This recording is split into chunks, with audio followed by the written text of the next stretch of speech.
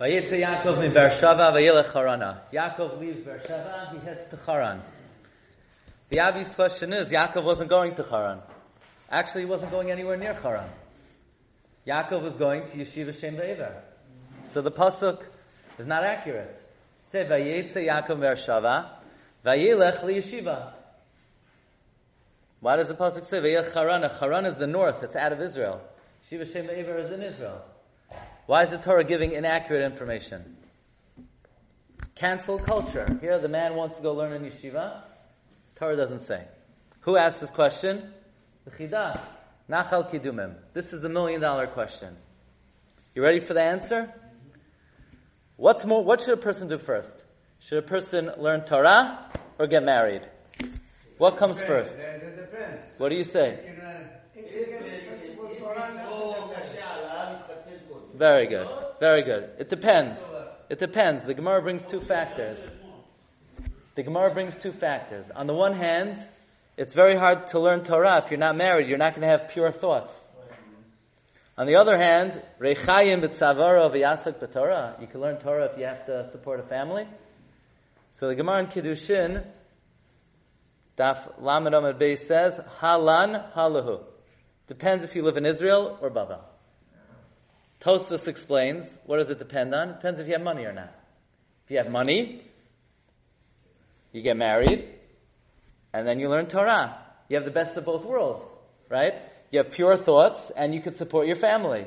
If you don't have money, you learn Torah, and then you get married. Says the Chida, Yaakov Avinu had no plans on going to the yeshiva. He has money. He has a lot of money. If he has money, he has to first get married, and after he gets married, he'll go to the yeshiva.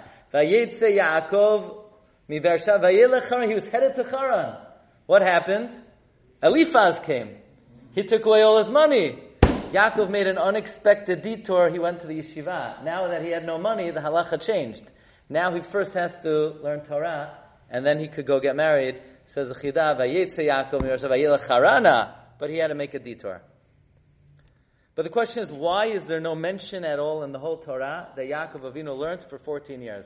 You would think that's an important achievement in Yaakov's life, that he learned for 14 years. There's no mention in the whole Chumash.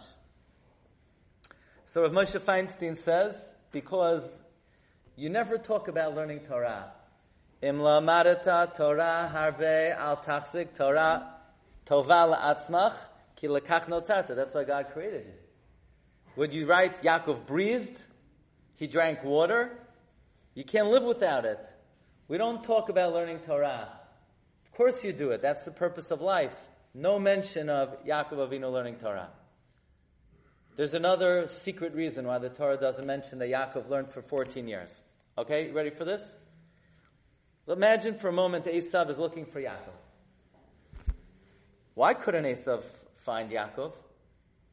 Why couldn't he? Where was Esav looking?